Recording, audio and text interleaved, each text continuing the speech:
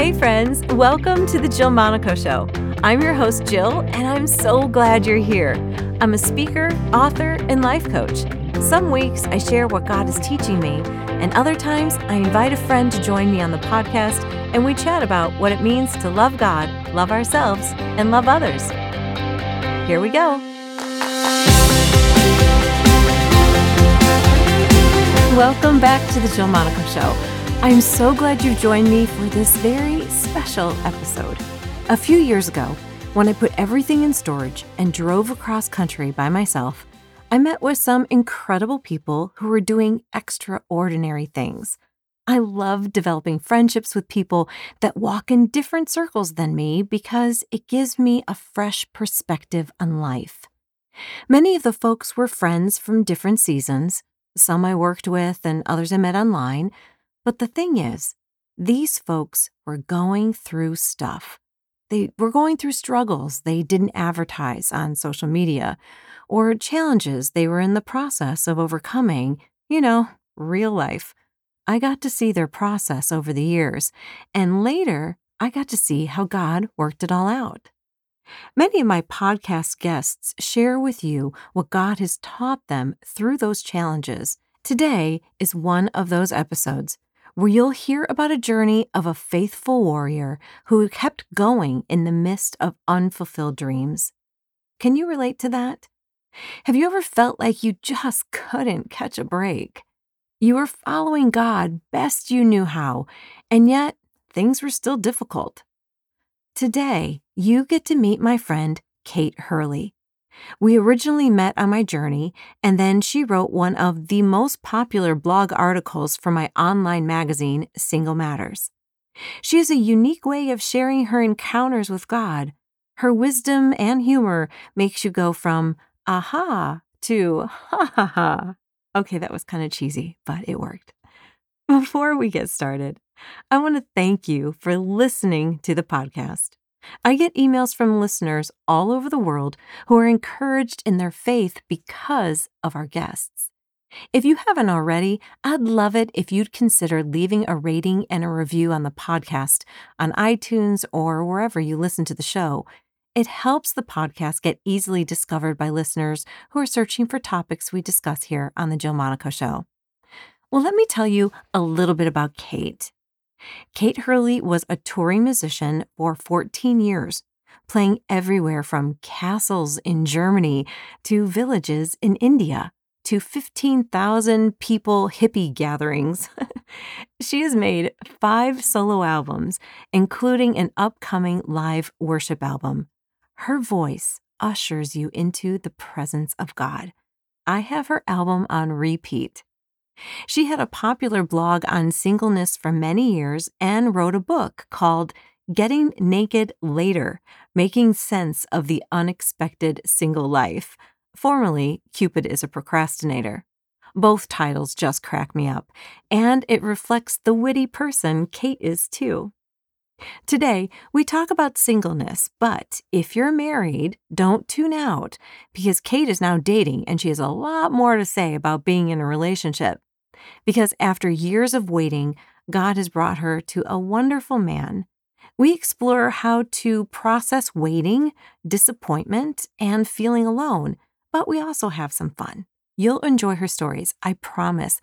Her message on waiting and trusting God and all the struggles that she went through are going to encourage you today. Are you ready to hear from Kate? Yeah, me too. Let's head over there. Kate, hey, welcome to my podcast. Thank you. I'm so good to talk to you again. I know. It's really been forever since we've actually talked on the phone or in person. I know. Lots of emailing, but not as much talking in person. I know. There's just too many good people in my life so I kind of feel like everyone's going to eavesdrop on our conversation because I really want to know how you are. Right. Yeah. So last time we saw each other, you were in California. And that's right. Yes. You were living on a street where I think a lot of you did community together. And I just thought that was a cool thing. Yes. Yeah. I lived in San Diego for a while, and I lived in a intentional community. So there were about 50 people who all lived within 4 blocks of each other.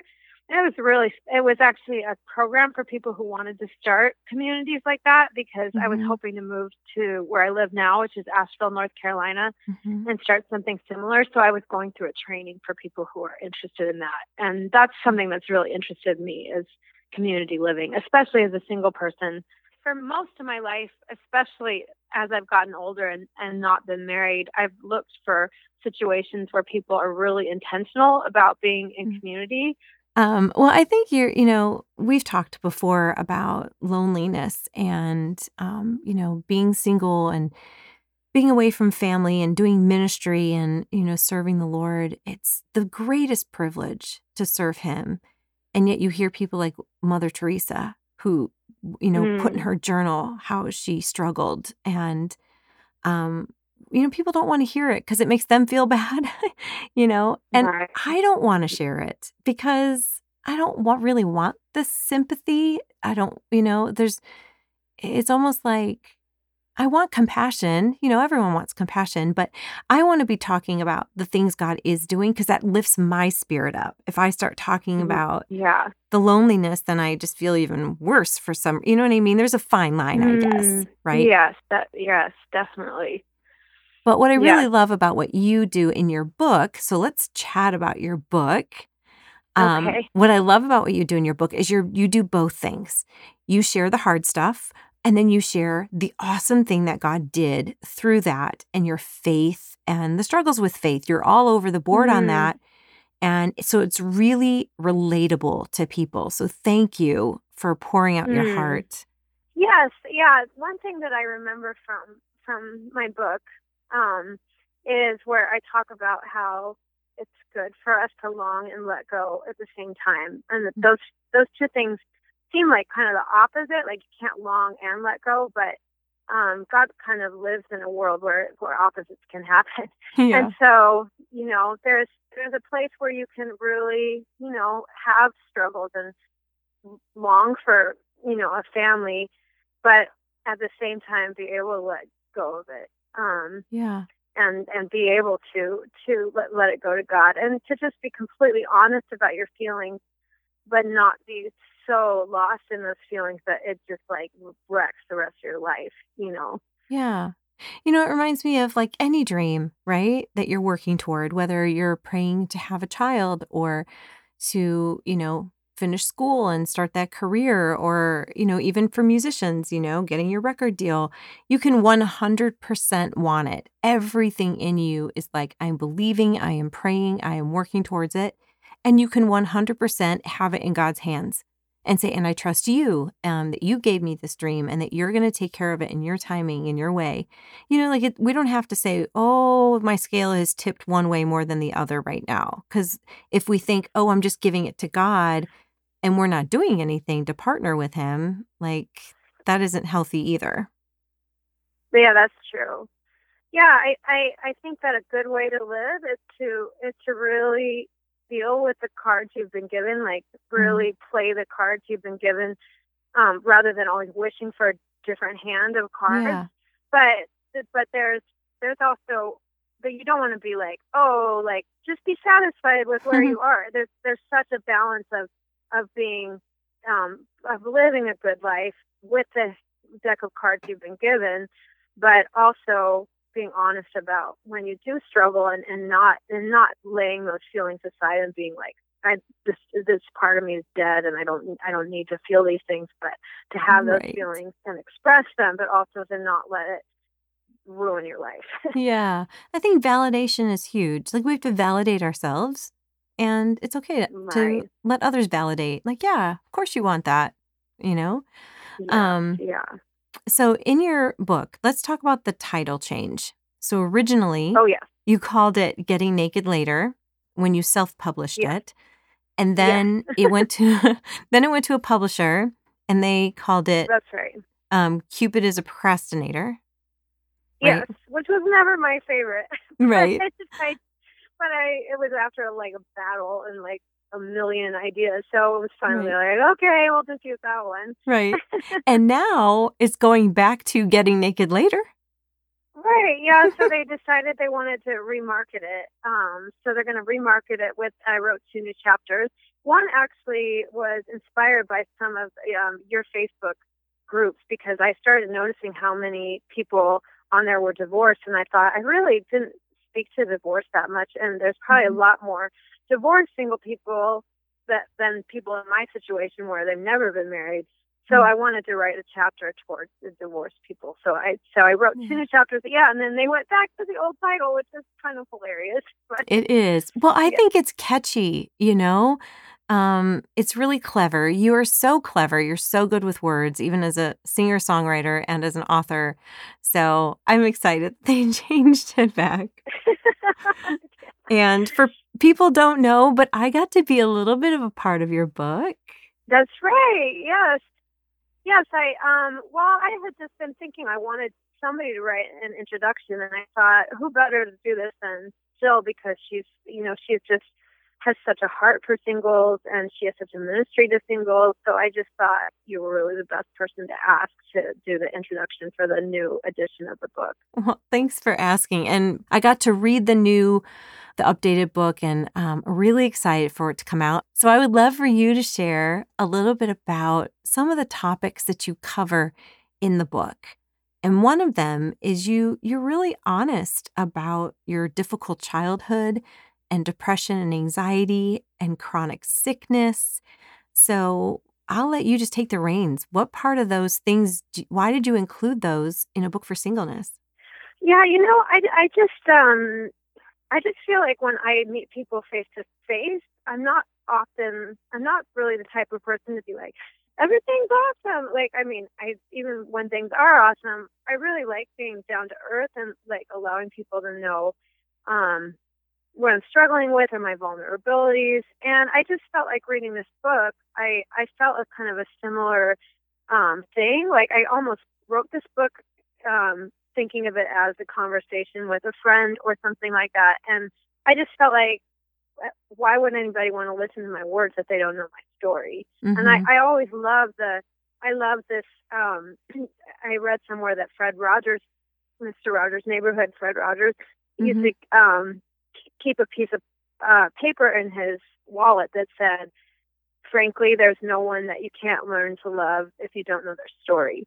And so for me, I wanted to start the whole book with my story so people kind of understood who I was before they were listening to words about singleness and advice and all that. I felt like I wanted them to understand where it came from and just the journey God had for me that led me to sitting there writing the book. So yeah, can you share more about? Really, I think some people struggle with the depression piece. Do you mind opening up a little bit more about that on the podcast? Sure, yeah. I mean, I'm a lot better now, but I've had a few seasons in my life of really scary chronic depression where it's like, it's one thing when you have really something hard happen to you and you're sad about it. That's kind of normal. But I've had a few situations where my life was like pretty normal, and maybe just like a not that hard thing happened, and I was just like completely devastated. And I honestly think I'm one of those people. Not everybody's like this, but where sometimes the chemicals in my body are not completely stable.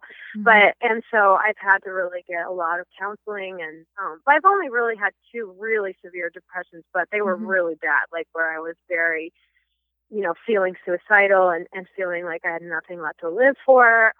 One of those was in college and lasted about a year, and then it happened again maybe 3 years ago. But that one was briefer. It was only for about a month or 2, and my friends at the time were just so supportive, and they were so worried about me, and they just made sure I wasn't going to hurt myself or do anything crazy. And they were just awesome. So they really helped me through that one. But I've been in a really stable place since then. But depression has been a hard, difficult part of my life. It's just when I struggle with sadness that's so deep that I don't know how to cope, Yeah. So. Well, I liked something you said in your book. You said when you were a little girl on the playground, you would say to God, please, please give me some friends.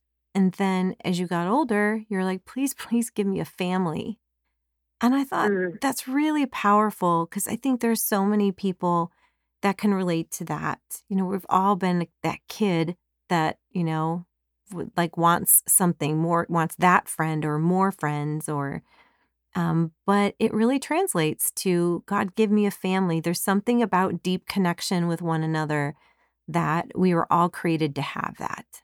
Yes, absolutely. I think it was kind of written in the fabric of the way God made things was for people to be in relationship with each other, not necessarily romantic relationships, Yeah. but to have each other. He made us the body of Christ because not just one person is has all the answers. You have to support each other and lean on each other to really get a full picture of who God is. Mhm. Mhm. Well, the other thing you're really open about is your chronic sickness, and you were incorrectly diagnosed and then finally diagnosed with Lyme's disease. Yeah. Yes, that was a very, very hard season, and I do talk about this in the book too. But I was, I had Lyme's disease for several years before it was finally diagnosed, and I had really a lot of severe health problems. But the worst one was that I just hardly ever could sleep. I just would go several nights without sleeping. I've gone a week without sleeping, day or night, and it was about 4 years where that was just constant, where I never slept through the night. Wow. That especially was a very hard season for me to be single because I had to stop working for about a year, and so it was like, and I couldn't get on disability because they didn't consider it a real disease, basically, and so Wow. it was just a very scary season because I didn't have anybody to. I didn't have a husband who could work so that I could live, but at this time I was raising support as a music missionary, so a lot of my supporters still supported me. So if I hadn't had them, like I Yeah. don't know what I would have done. I mean, I could have ended up being homeless, or I mean, who knows? So I'm just Yeah. so grateful that. But yeah, I had that disease pretty severely for about 7 years, and it really wrecked my life. But I I I went to see a naturopathic doctor who, after 9 months of using her protocol, I got better, and I've been a lot better for at least 7 years now. So Wow. I still have more health problems than I used to, but it's definitely not debilitating like it used to be. So thank God. Yeah. Well, I was really struck in the book when you talk about, you're leaning over your keyboard, like you had no strength, and you wrote a song called Joy Comes in the Morning. Yeah.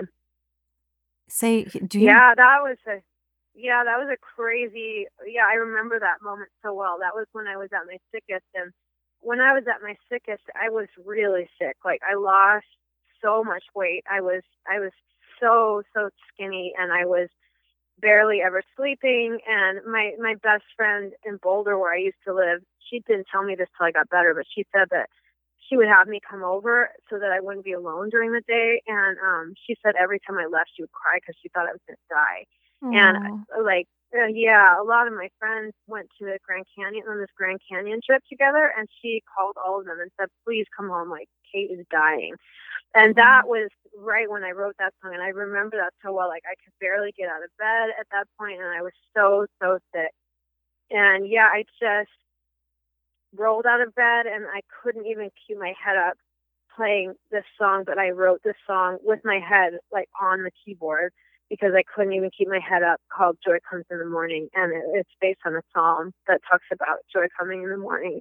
Um, yeah, and the bridge says, when the kisses of this world turn bitter in my mouth and the laughter has all died down, I still can see these scars on me, once so hard to bear, but they are healing now. And I remember that joy comes in the morning.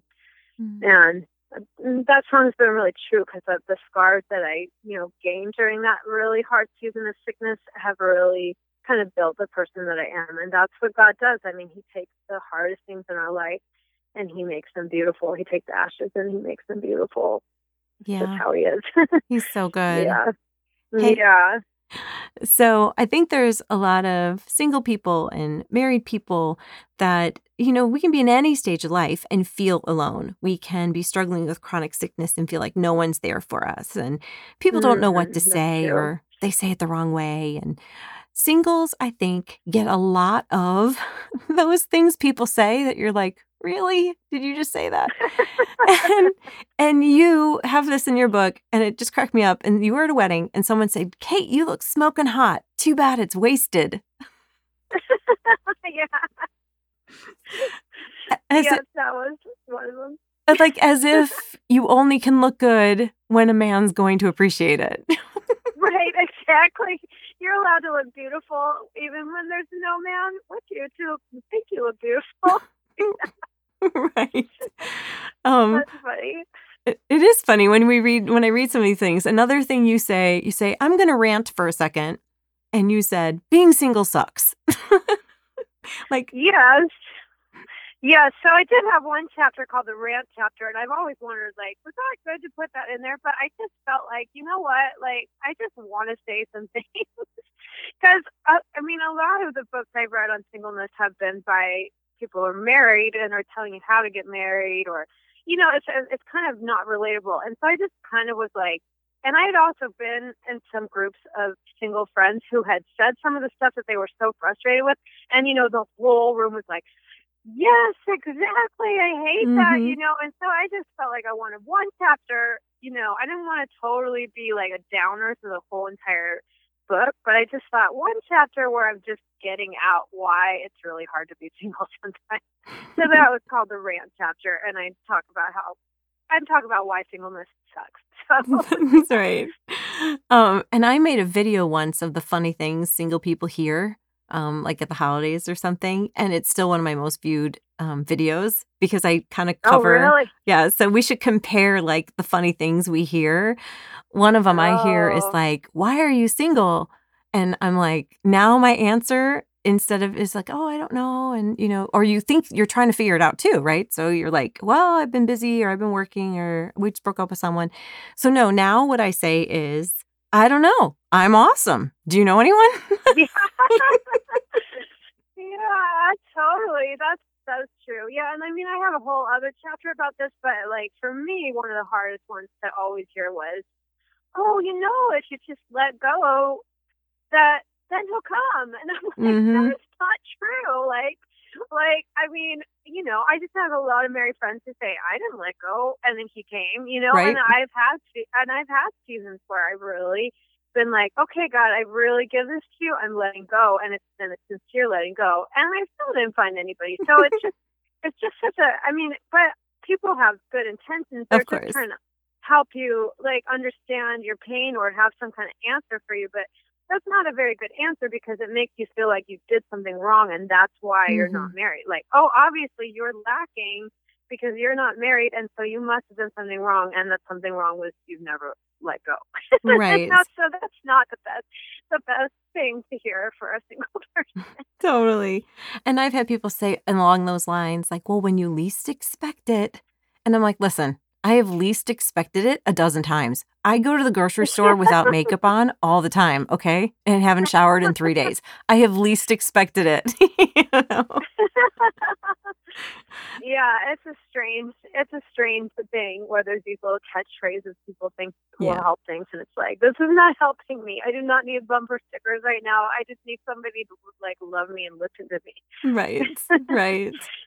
Well, you have I love the rant chapter, but then you also have a chapter on what do married people wish singles knew? And that's a pretty powerful chapter Mm. too. You want to highlight some of those things for us? Yeah, that was a really awesome to write, especially because like I mean, whether or not I get married, whether or not any of us get married, like it's always really good to understand like how to relate to people, how to deal with conflict resolution. And so it was just a compilation of things that married people had told me that they wish that we had known as single people, and then also just some teachings I've heard. But I think one that I've always stuck out with me a lot was I heard Dan Fairley is a pastor, and I heard he did a sermon on brave communication, and one of the things he said is that every person in the world has like a phone book um of their perspective on the world, and and parents have written in it, loved ones have written in it, friends have written in it, brothers and sisters have written in it, and it just becomes this like code book. That's your code book. Mm-hmm. And so every person has a code book like that.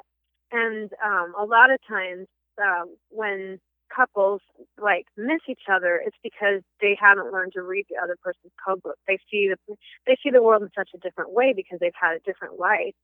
And that, sometimes it's not a sin issue. It's sometimes it is a sin issue, but sometimes it's not a sin issue. It's just that you have a different code book than somebody else, and that's one of the really awesome things about getting married is like really learning the other person's code book and trying to understand their perspective and not letting the fact that they're different separate you, but actually bring you together. So that was one highlight of that chapter that I always kind of think about. That's really good. I mean, that works for every relationship, friendships, how you handle conflict at work. And really, if you can really try and understand the other person, then often you're not frustrated with them once you understand how they're seeing a situation, right? Yeah, exactly. Yeah. It's, there's just something so powerful about realizing that every person's perspective is unique and is beautiful. It's just as beautiful as yours. It's just different, Yeah.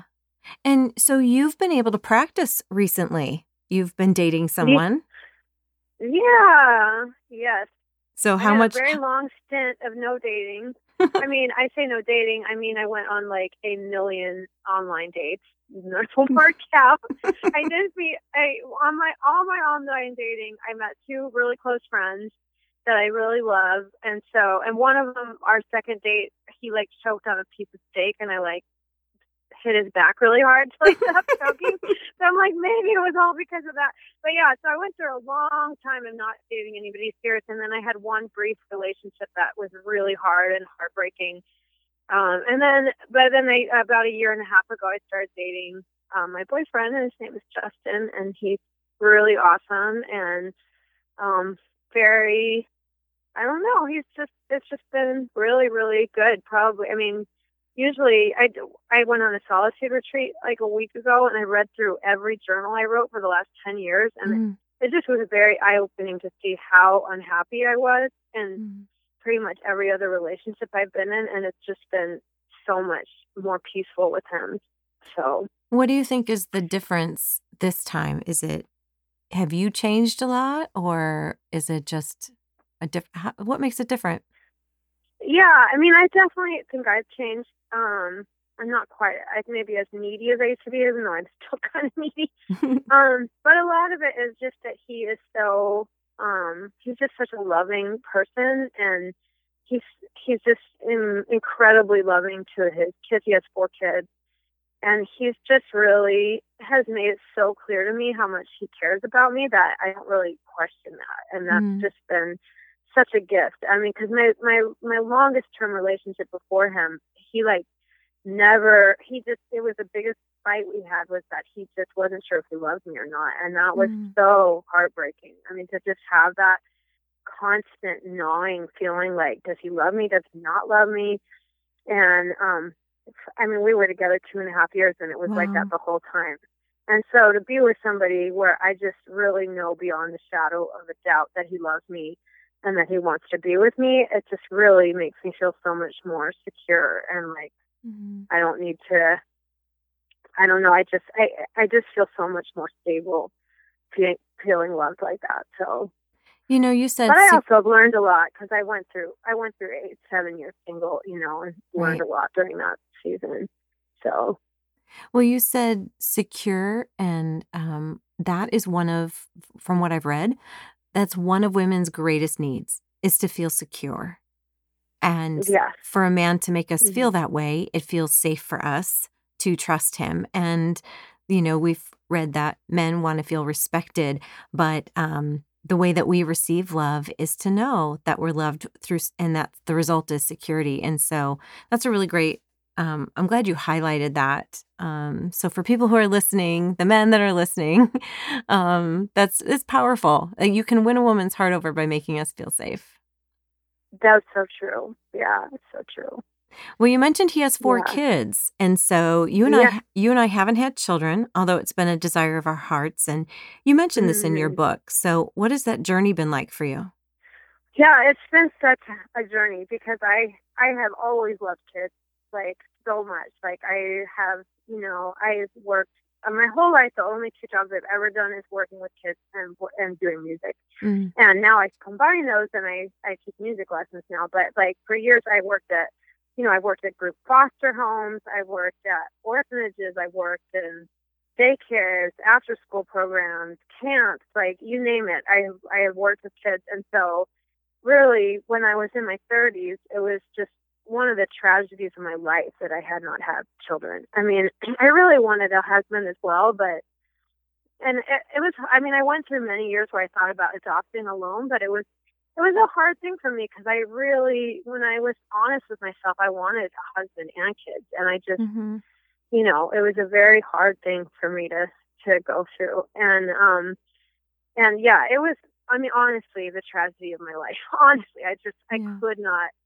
It was just so hard for me, and like, mm, I moved to Asheville, North Carolina, and one of the reasons I moved here is because my nieces and nephews are here. My brother and sister-in-law, who I love, are here, and my nieces and nephews are here. And my oldest nephew has cerebral palsy, and when I used to come visit, he would get so sad when I would leave. He'd be like, "Why don't you live here? I'll build you a tree house. Why have the neighbors move Oh. out?"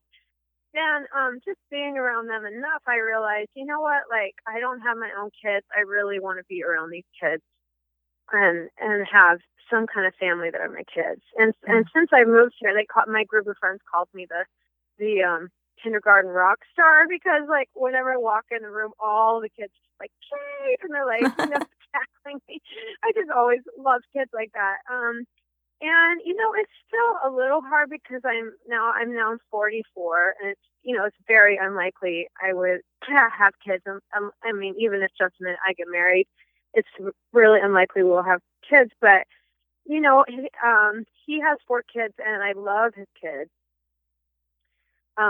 really so much. We just have had such a good relationship so far. Like just we've just bonded a lot, and I like adore them. And honestly, sometimes I like kind of enjoy the role that I have, maybe even more than I would a mother, because I don't love being like a disciplinarian. Like that's not really my strong suit.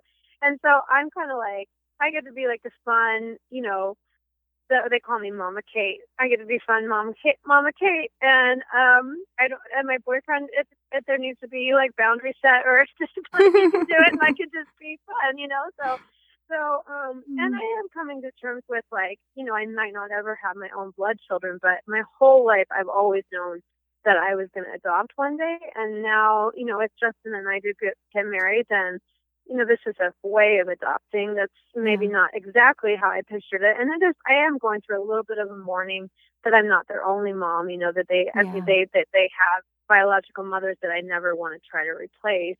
Mhm.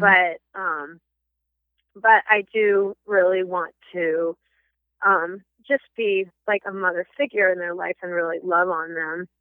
So Yeah. there's still some mourning there, but it's definitely not as devastating as it used to be for me.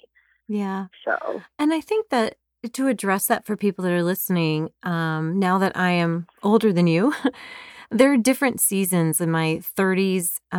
Your body clock is naturally telling you, hurry up, let's get this done, and God uses that so that we will have children in our 20s and 30s when our bodies can do that. And then into my 40s when I realized I'm not dating anyone, and I was your age, and I thought, all right, I'm not dating anyone, I'm probably not going to have kids. And I've shared this before on a previous podcast, but I just did the ugly cry in the shower. I was like, it was Mother's mm, Day. I think I was 45 at the time, mm, Mother's Day, and I just couldn't go to church that day. I was like, this is it. Like, oh, it just hit me that I wasn't mm, even no one was on the radar, and, I just let the water wash all my tears, and I just felt the kindness of God just come in and let me know that, like, he was sad with me. It was like when Jesus wept, when Mary and the people were so sad that Lazarus had died. It was that mm, mhm, kindness that he joined me in that moment and said, it's okay, you don't have to go to church today. And so I spent time with him, and, I'll just even cry now, not because of the loss, but because of the kindness of God. And I think it's okay for us to grieve the loss of things we haven't been able to have that were desires of our hearts. And, people will debate whether it's God's will or not. God never said to me in that grieving moment, it wasn't my will, you have to accept it. And he never said, it was my will and the enemy came involved. Like, the why isn't as important as the love. So receiving God's love is what healed me. Any explanation would have probably not healed me. It just, and then I remember saying, Lord, if the enemy has taken kids from me, then give me something that I can do that will torture him for the rest of my life, and do something that will help people in a radical way. And that was before I started Single Matters. And in my heart are still beautiful. He's so beautiful, right? Like, now I'm encouraging singles. I'm coaching women that are in their 20s and 30s in relationships, because I believe it's God's design for us to reflect the covenant that we have with him, for us to have with a husband and with our own children. And that nurturing feeling that you and I have, the desire to nurture, I find ways to use that. So I disciple my nieces, like what you're doing with your boyfriend's kids. Like, we can be in their lives. You can never have enough love. And so I'm looking for ways to love people that God has put in my circle. So that's how I've kind of gone through the journey. Jill. I love that so much. Yeah, that's so beautiful. Yeah, and just when you were talking about mourning, you crying, like one of the parts of my book that I've had probably more people write about than anybody else, like, write to me and say that really ministered to me, was when I talk about disenfranchised grief. And so disenfranchised grief means that you're deprived the right to grieve. Yeah. And like when my dad died, like, it was, people knew that something was there and then was taken away from me. So people had a lot of empathy for me, and they were crying with me, and they were bringing me, gifts, and they were feeding me for when he died. But I never had that same kind of sympathy for when I haven't had children. And, and it's like having something that you love taken away from you, is a very hard grief. But another, grief, it might not be as like, losing a child is different than never having a child, right. But they're both really hard. Like, both of those things are incredibly hard, and society doesn't really know what to do with people who haven't had something and they're mourning over not having it, because there's just a lot more social recognition over somebody who has something and loses it. And so, yeah, and that's something I have definitely experienced too, is just so much from compassion from God. Like, I remember one time praying to God and asking him, after like the umpteenth guy, before Justin, almost every guy was like this, who like hangs out with me. And then, after a few months, it's like, oh, I think I see you more as a sister. And I just remember crying out to God and saying, do you understand, like, unrequited love? And he's like, every day I understand. I think that is my life, is unrequited love. There's so many people in the world who don't know me or turn against me, even if I have loved them. And so, yeah, that comfort that God gives us, even when we don't understand, it's just so priceless. And I think that's so beautiful that he came to you on Mother's Day and gave you such a special gift.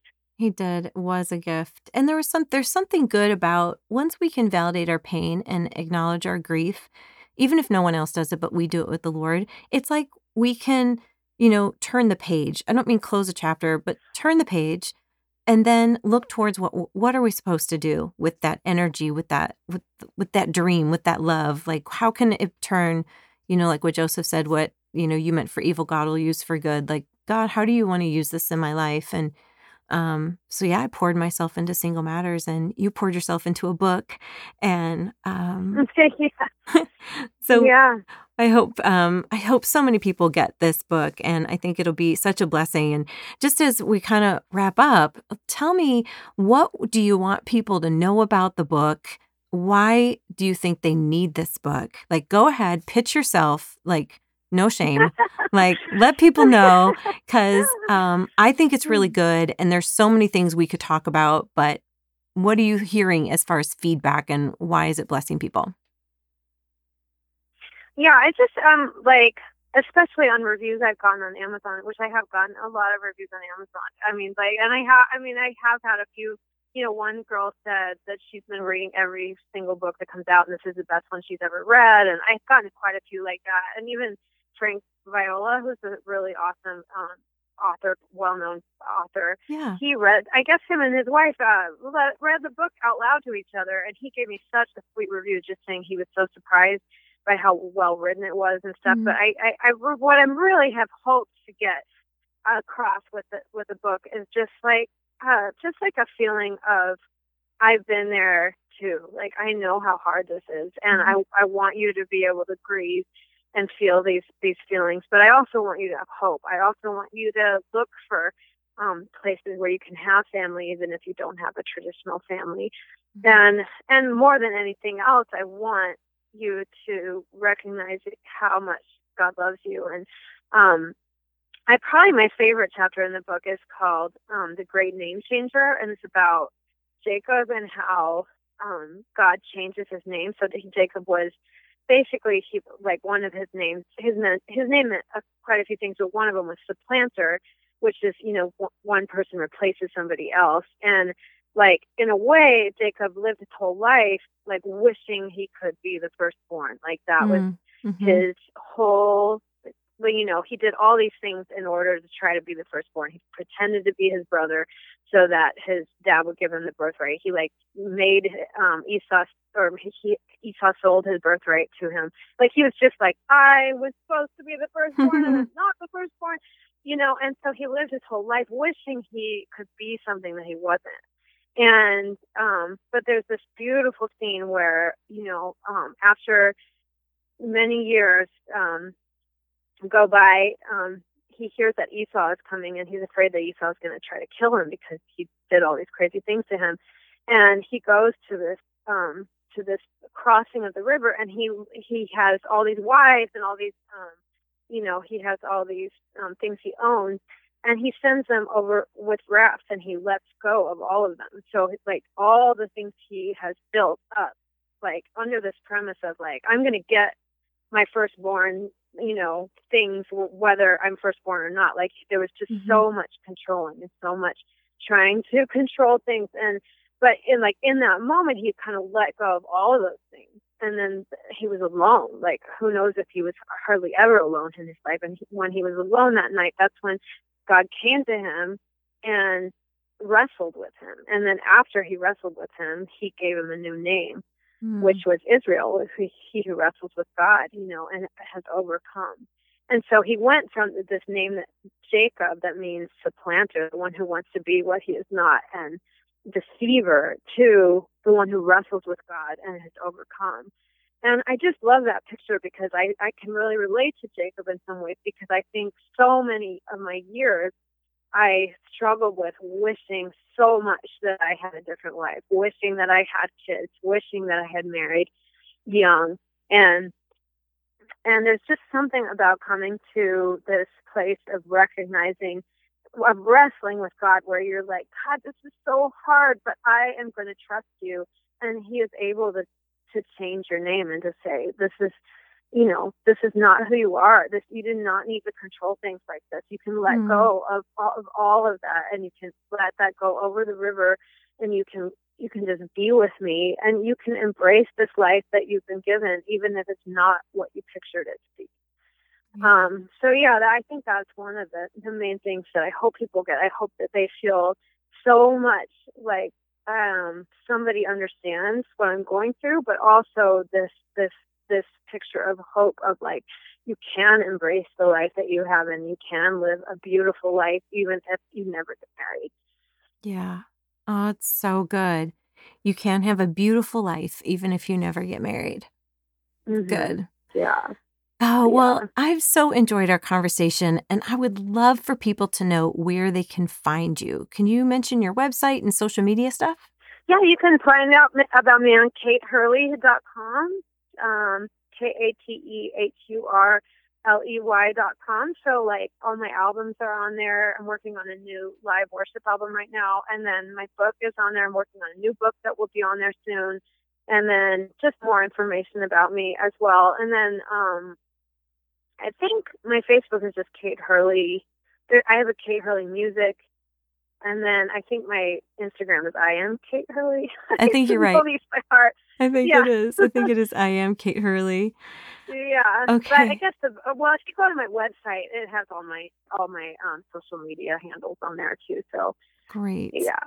Well, I will be sure to put all the links to Kate and all her social media and all the things that we mentioned here today in the show notes on my website at jillmonaco.com/podcast. Find this podcast and you'll see all the links that we mentioned here today. Kate, thank you so much again for joining me. I love you, my friend. Thank you. I love you too. It was such a blessing. It's so good to talk to you. We need to do this again soon, okay? Like offline. Yes. I agree. I totally agree. Okay, good. Well, everyone, thank you for listening to The Jill Monaco Show, and I pray that this episode blessed you. And if it did, there's a couple things I would love for you to do.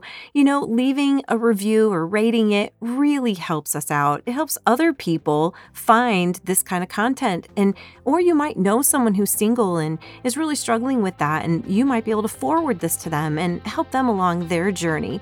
So, and of course, if you buy Kate's book, I promise you'll be blessed by it as well.